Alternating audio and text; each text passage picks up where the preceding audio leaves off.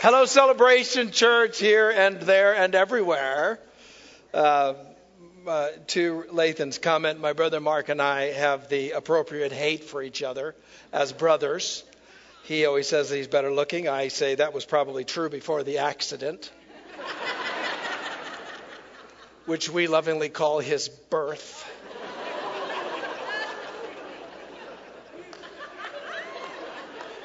It's so wonderful to be here when the senior pastor's not here. This month we're focusing on the idea of generosity, which is simply an emphasis that helps us to remember that God loves to be in the mix with every part of our lives, including our financial lives. Now, this devotional is really quite wonderful. It's by Gordon MacDonald, and he's a brilliant writer. You'll enjoy this as you go through it over the next month.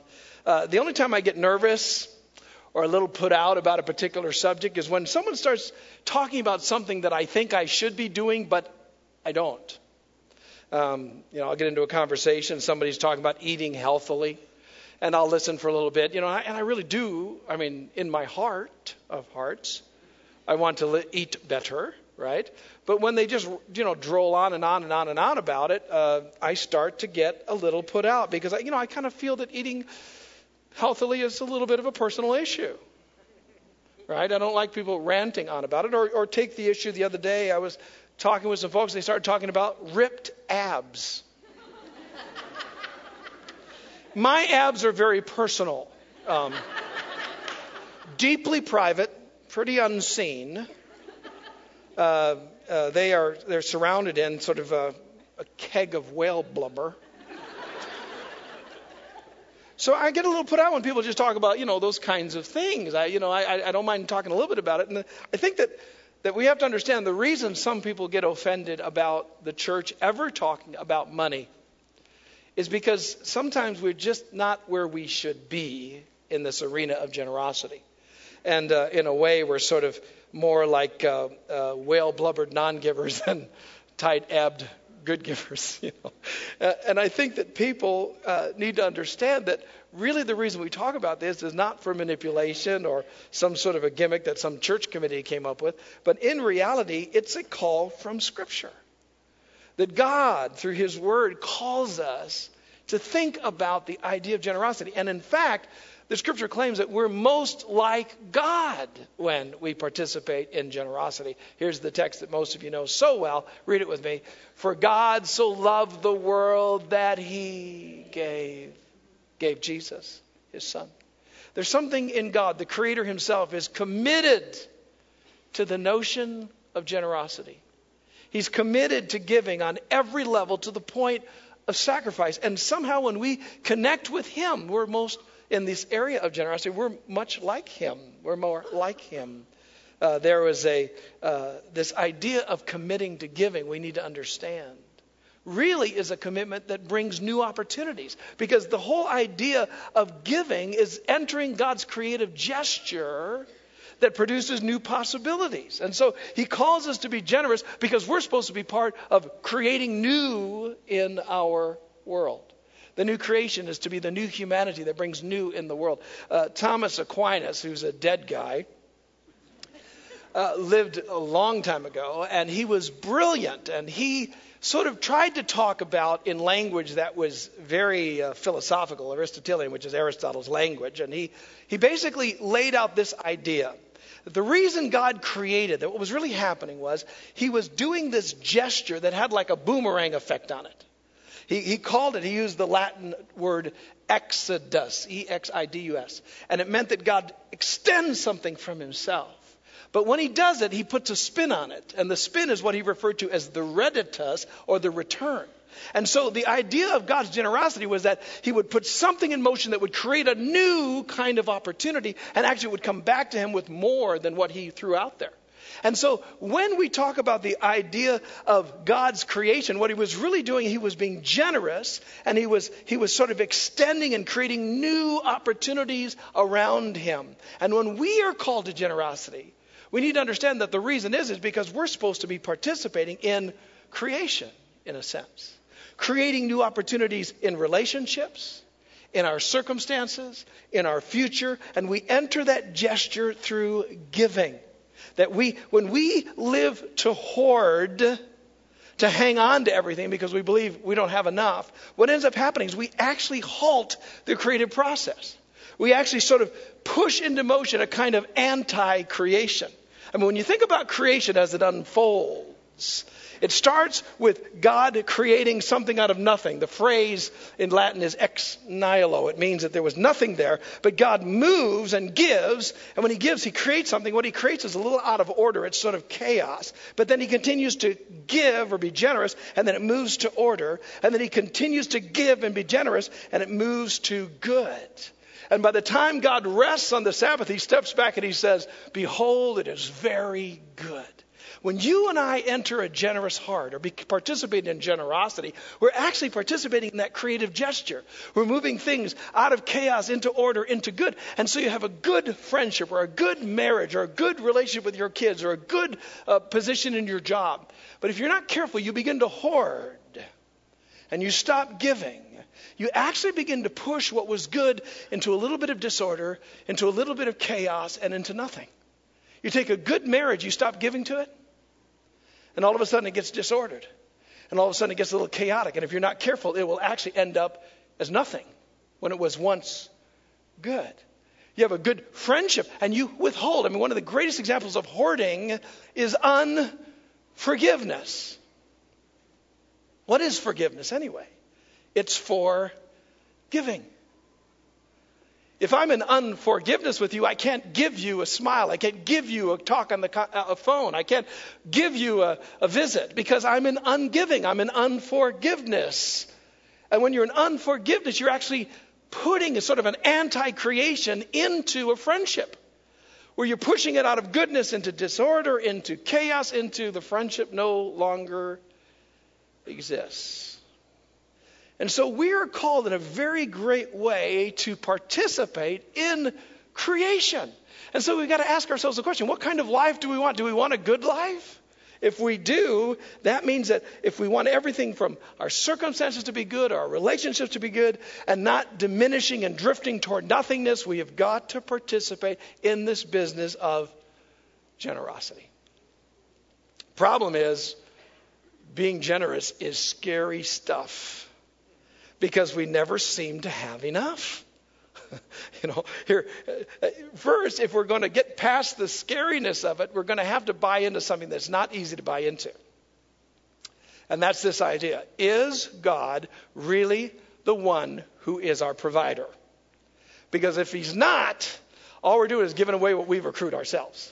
But if he really is our provider, if we can buy into that, if there's on some level we've got to wrestle with that as Christ's followers. Do we believe this? Is God our provider? Because if he is, all of a sudden generosity is just simply an extension to others what God is to us.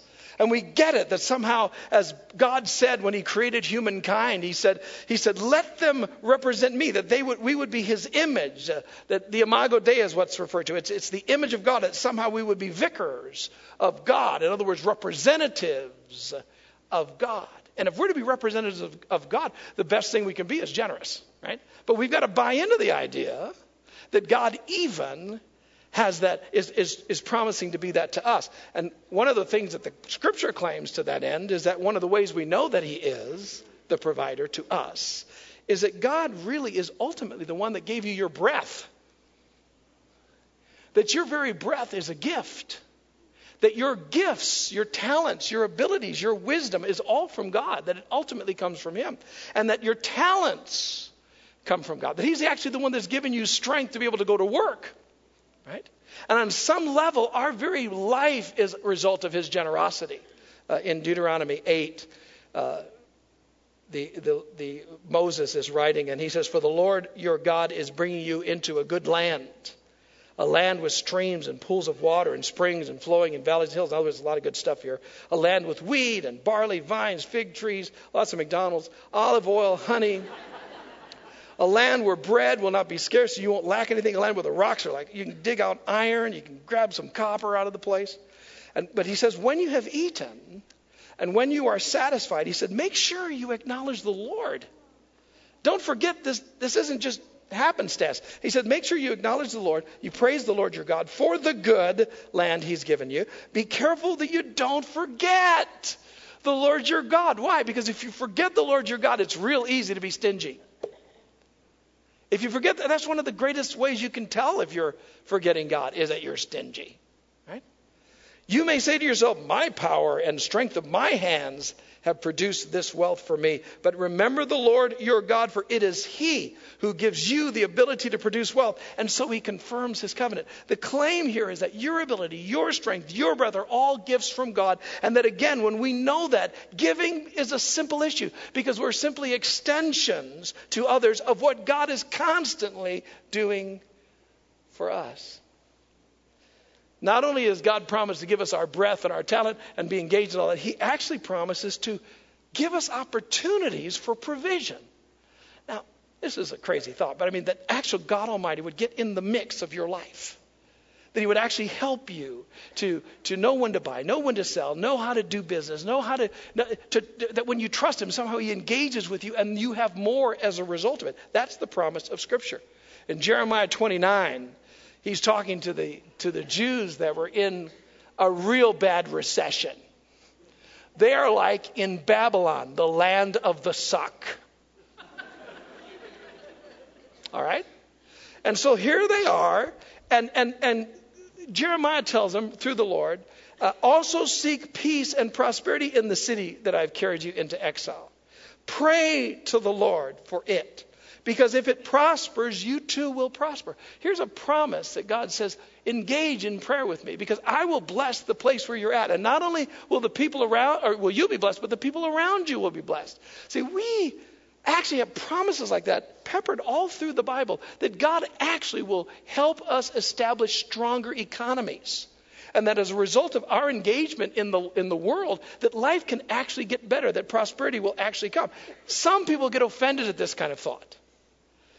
Because they think that trusting God for material things is really selfish. That they assume that we don't have the right to pray about that kind of thing. That, we only should pray about spiritual things since God knows what we want or need before we even ask him. We should just leave that whole enterprise in God's hands and not deal with it. But the Bible repeatedly makes these claims and these invitations that we're to trust him with every part of our lives, not just the spiritual parts. When you watch and you listen to Jesus, it's obvious that the earth is God's province and that he loves to jump into the earthly stuff. Catherine Marshall writes, she's one of my favorite authors. She's also gone.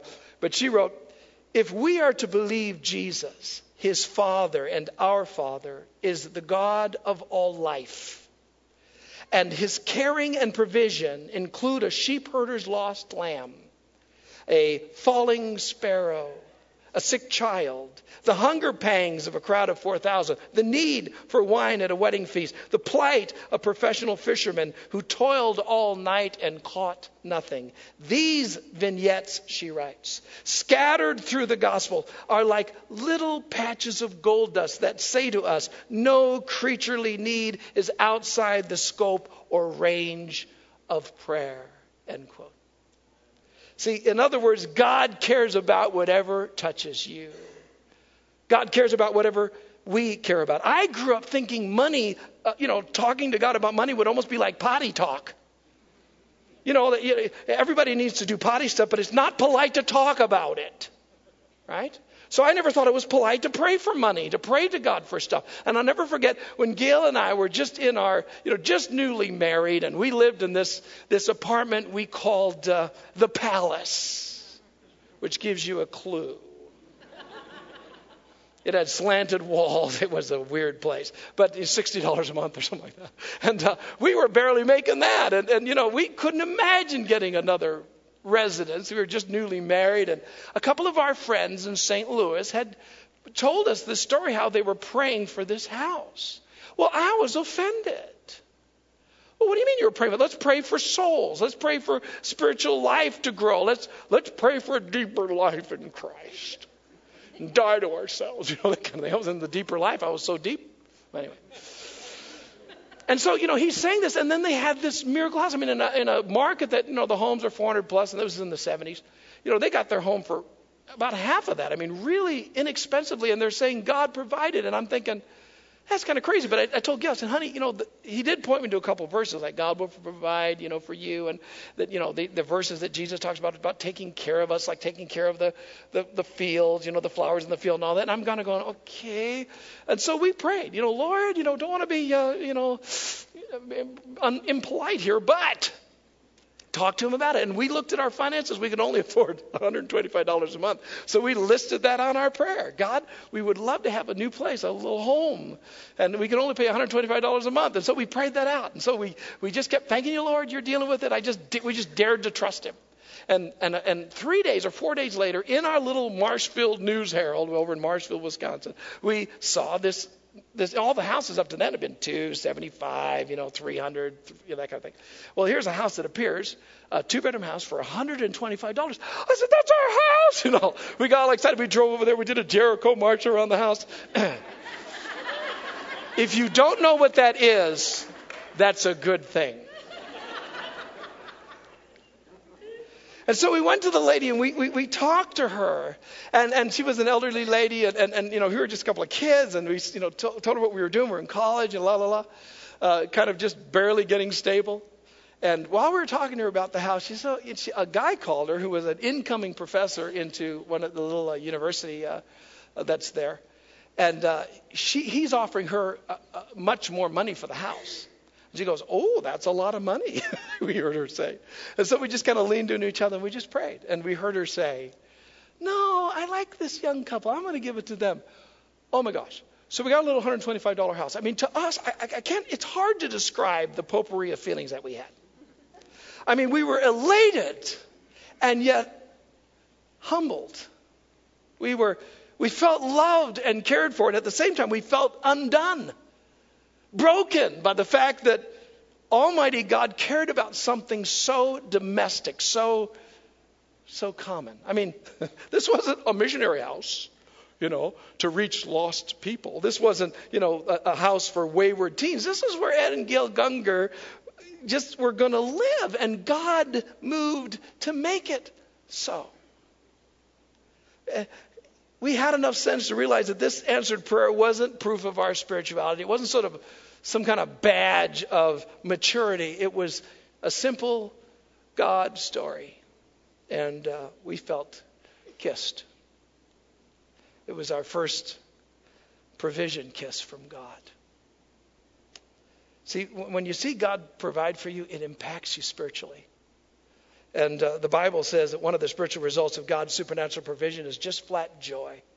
And it's all of that. But there's more. You feel his love, you feel his embrace, and you feel like it breeds hope for the future. All of a sudden you think, oh my gosh, if God provides, my life is not futureless. If God provides, then I can afford to engage. I can actually be generous because I'm not just coming from a well that's dry. I've got something more. See, God's provision fosters wonder and awe. and this is the wonderful side of money. Jesus said, if we know how to give good gifts to our children, how much more does your Heavenly Father know how to give good gifts to his kids? To people who ask him. It's just so sweet to discover that God really is a father. But spiritual adventures of wonder that surround this idea of provision are only possible when we possess money and money does not possess us. It's being possessed by money that turns this subject dark.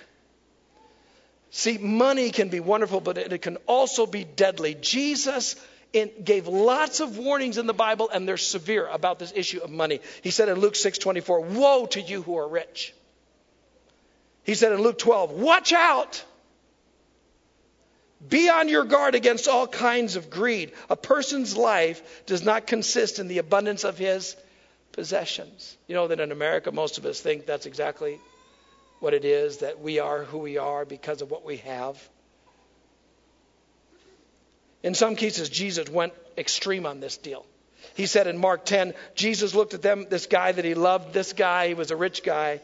And he said, one thing you lack. He said, go Now, this will mess with you. Go sell everything you have and give it all to the poor, and you'll have treasure in heaven. Then come, I'll give you a job. Come follow me. Sell all your possessions. Give it to the poor, he said. What do you do with a text like that? What do you do with texts like these warnings? Well, first of all, you listen to them. Without rationale, without explanation, you just listen to them. Because when you listen to them, something begins to emerge in you when you get still and let these kinds of texts mess with you. They will make you nervous. It's a little terrifying to listen, but all of us need a good scare now and again, especially about this area of money. One thing pops up loud and clear when you listen. Money can be a threat to your faith. It's a threat because it's not a neutral thing. It's not like a pet. Money, in a sense, is like an alternative God. And that's what Jesus, it vies for our adoration. That's what Jesus suggests. He claims in Luke 16, no person can serve two masters. Either he'll hate one and love the other, or he'll be devoted to the one and despise the other. Say it with me. You cannot serve both and. See, somehow there's something about money. There's something about our stuff that competes for our devotion. People serve money the way they serve God. Why? Because money transfers to its owners certain godlike characteristics. I mean, for instance, God is omnipotent. He's all powerful. You give people a chunk of change, a chunk of cash, and they start feeling omnipotent, as though they can do anything they want. See, money transfers that to its owners. Or think about God being omnipresent. Wealth carries a hint of omnipresence because that means God can be anywhere he wants at any time. Because those who are wealthy believe they can go anywhere, anytime. See, it gives that sense, that rumor of the divine. Or God is omniscient. He's all-knowing. The rich come to believe they can find out whatever they want and make things happen that no one else can, that they're smarter than...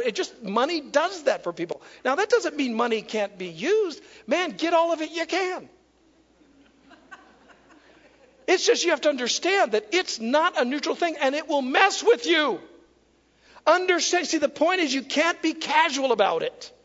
In Exodus 20, it's the first commandment in the Decalogue, the 10 Commandments. You shall not have any gods before me. All that means is money will qualify as a rival God. Make sure it is not a rival God in your heart, that you won't let it be a godlike thing in your heart. Paul warned about this in 1 Timothy 6, our last text.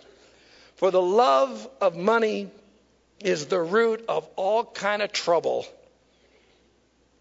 The love of it. Some people eager for it have wandered from the faith and they pierce themselves with all kinds of griefs. See, I think the secret to experiencing the wonderful side of money, where you enjoy the provision of this loving Father and you stay free from money's dark side, this idolatrous pull, it's one simple thing: being generous. Just giving a lot. I don't know what it is, but giving touches a nerve in us that nothing else does. It will mess with you big time.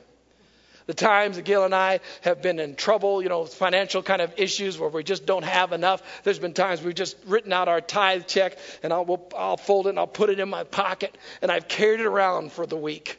And every time I reached in and pulled it out, sometimes I've carried it for longer than a week because I'm thinking, there goes my car payment. There goes I don't want to give you away. I love you. There's something about giving that just flat messes with you.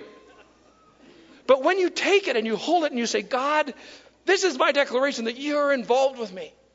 This is my declaration. What you're doing when you're giving is you defy the fear that you won't have enough. When you're giving, you're actually insulting that greed that rises. That greed is impulse to acquire and possess more. Give me. Right? You actually insult that. And money, you'll frustrate. When you give, you frustrate that thing called avarice. Avarice is that insatiable desire for wealth. It's that thing that's referred to as one of the historical deadly sins of the seven. Money only becomes soul-destroying when we use it to taste omnipotence or taste the powers of God, when we seek power and position. That's the only time it does. It only ravages the heart when we allow a longing for money to blind us with fear and with greed. All of that is beat up. All of that is pushed back. All of that is obviated in the act of being generous. That's why we talk about it. If we really believe God owns it all and that He's our source and our provider, giving becomes a simple matter.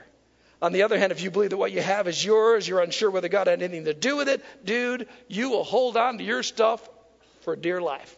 This arena of giving, it's the only area that you really get to test what's going on in your heart. I was diagnosed with type 2 diabetes a while back, and which I hate. You know, that it's the sugars. They give me a little thing that I put in my finger and ping, it pings it, which doesn't feel good. It's kind of it's a little owie. And then I squeeze out some blood, and I got this little tester, and I put the little tester on the blood, and then I get to read how I'm doing. It hurts a little, but it helps me know how I'm doing. Listen, giving is exactly like this.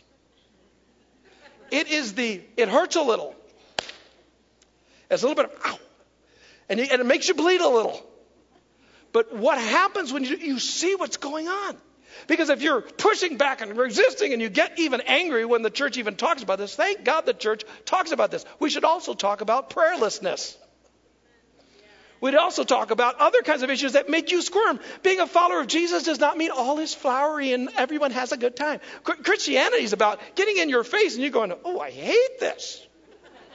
This really is horrible. Yes, welcome to the cross life. This isn't just about fun. This is about getting beat up a little. So thank God for this time. Thank God that we can talk about generosity this month. Thank God for a devotion like this that hopefully will mess with you and you will hate reading it. But do it anyway. Why? Because having a good life with God and being a generous person is the best life to live. Let's pray. Father, we are forever grateful for your grace. We are forever grateful that you are the creator who gives. And God, we just ask you to help us be your vicars.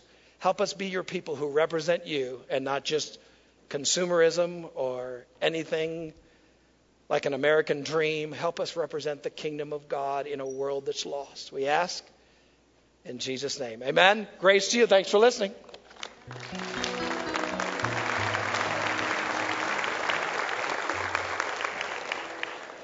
I'm going to invite our ushers if they would come, and as our worship team comes back on stage, as we take a few moments here before we close our service. As Pastor Ed has been saying this morning, and we've been talking a little bit about this generosity devotional, this first week that launches tomorrow, as you get one of these books as you leave this morning, and as you join with us as a church, Celebration Church, with each one of our campuses, the first week of the theme of the first week is moving towards transformation. You may have seen the graphic at the back there, moving towards transformation. Here, Pastor Ed has been talking a lot about transformation in our lives in terms of what God is challenging us with our finances, with being generous and experiencing generosity in our life, how that messes with us, how that changes us, how we can be transformed.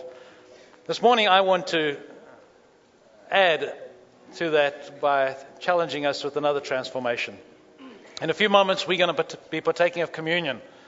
We're going to be taking a piece of bread that represents the body of Christ. We're going to hold in our hand a cup with grape juice or wine in it that represents the blood of Jesus. And when we do that and we partake of it together, what we're looking towards and what we're remembering, what Jesus did for us on the cross, when he came and he suffered and he died, he shed his blood so that you and I could have transformation in our lives. We can be transformed, that we can be a people that have experiencing sin, have walked in sin, and have experienced now faith in God, trust in God, forgiveness of our sins, the blood of Jesus that washes us clean and creates in us a new life, a transformation. So you may be here this morning, and in just a few moments I'm going to invite you to pray a very simple prayer with me. Repeat this prayer after me.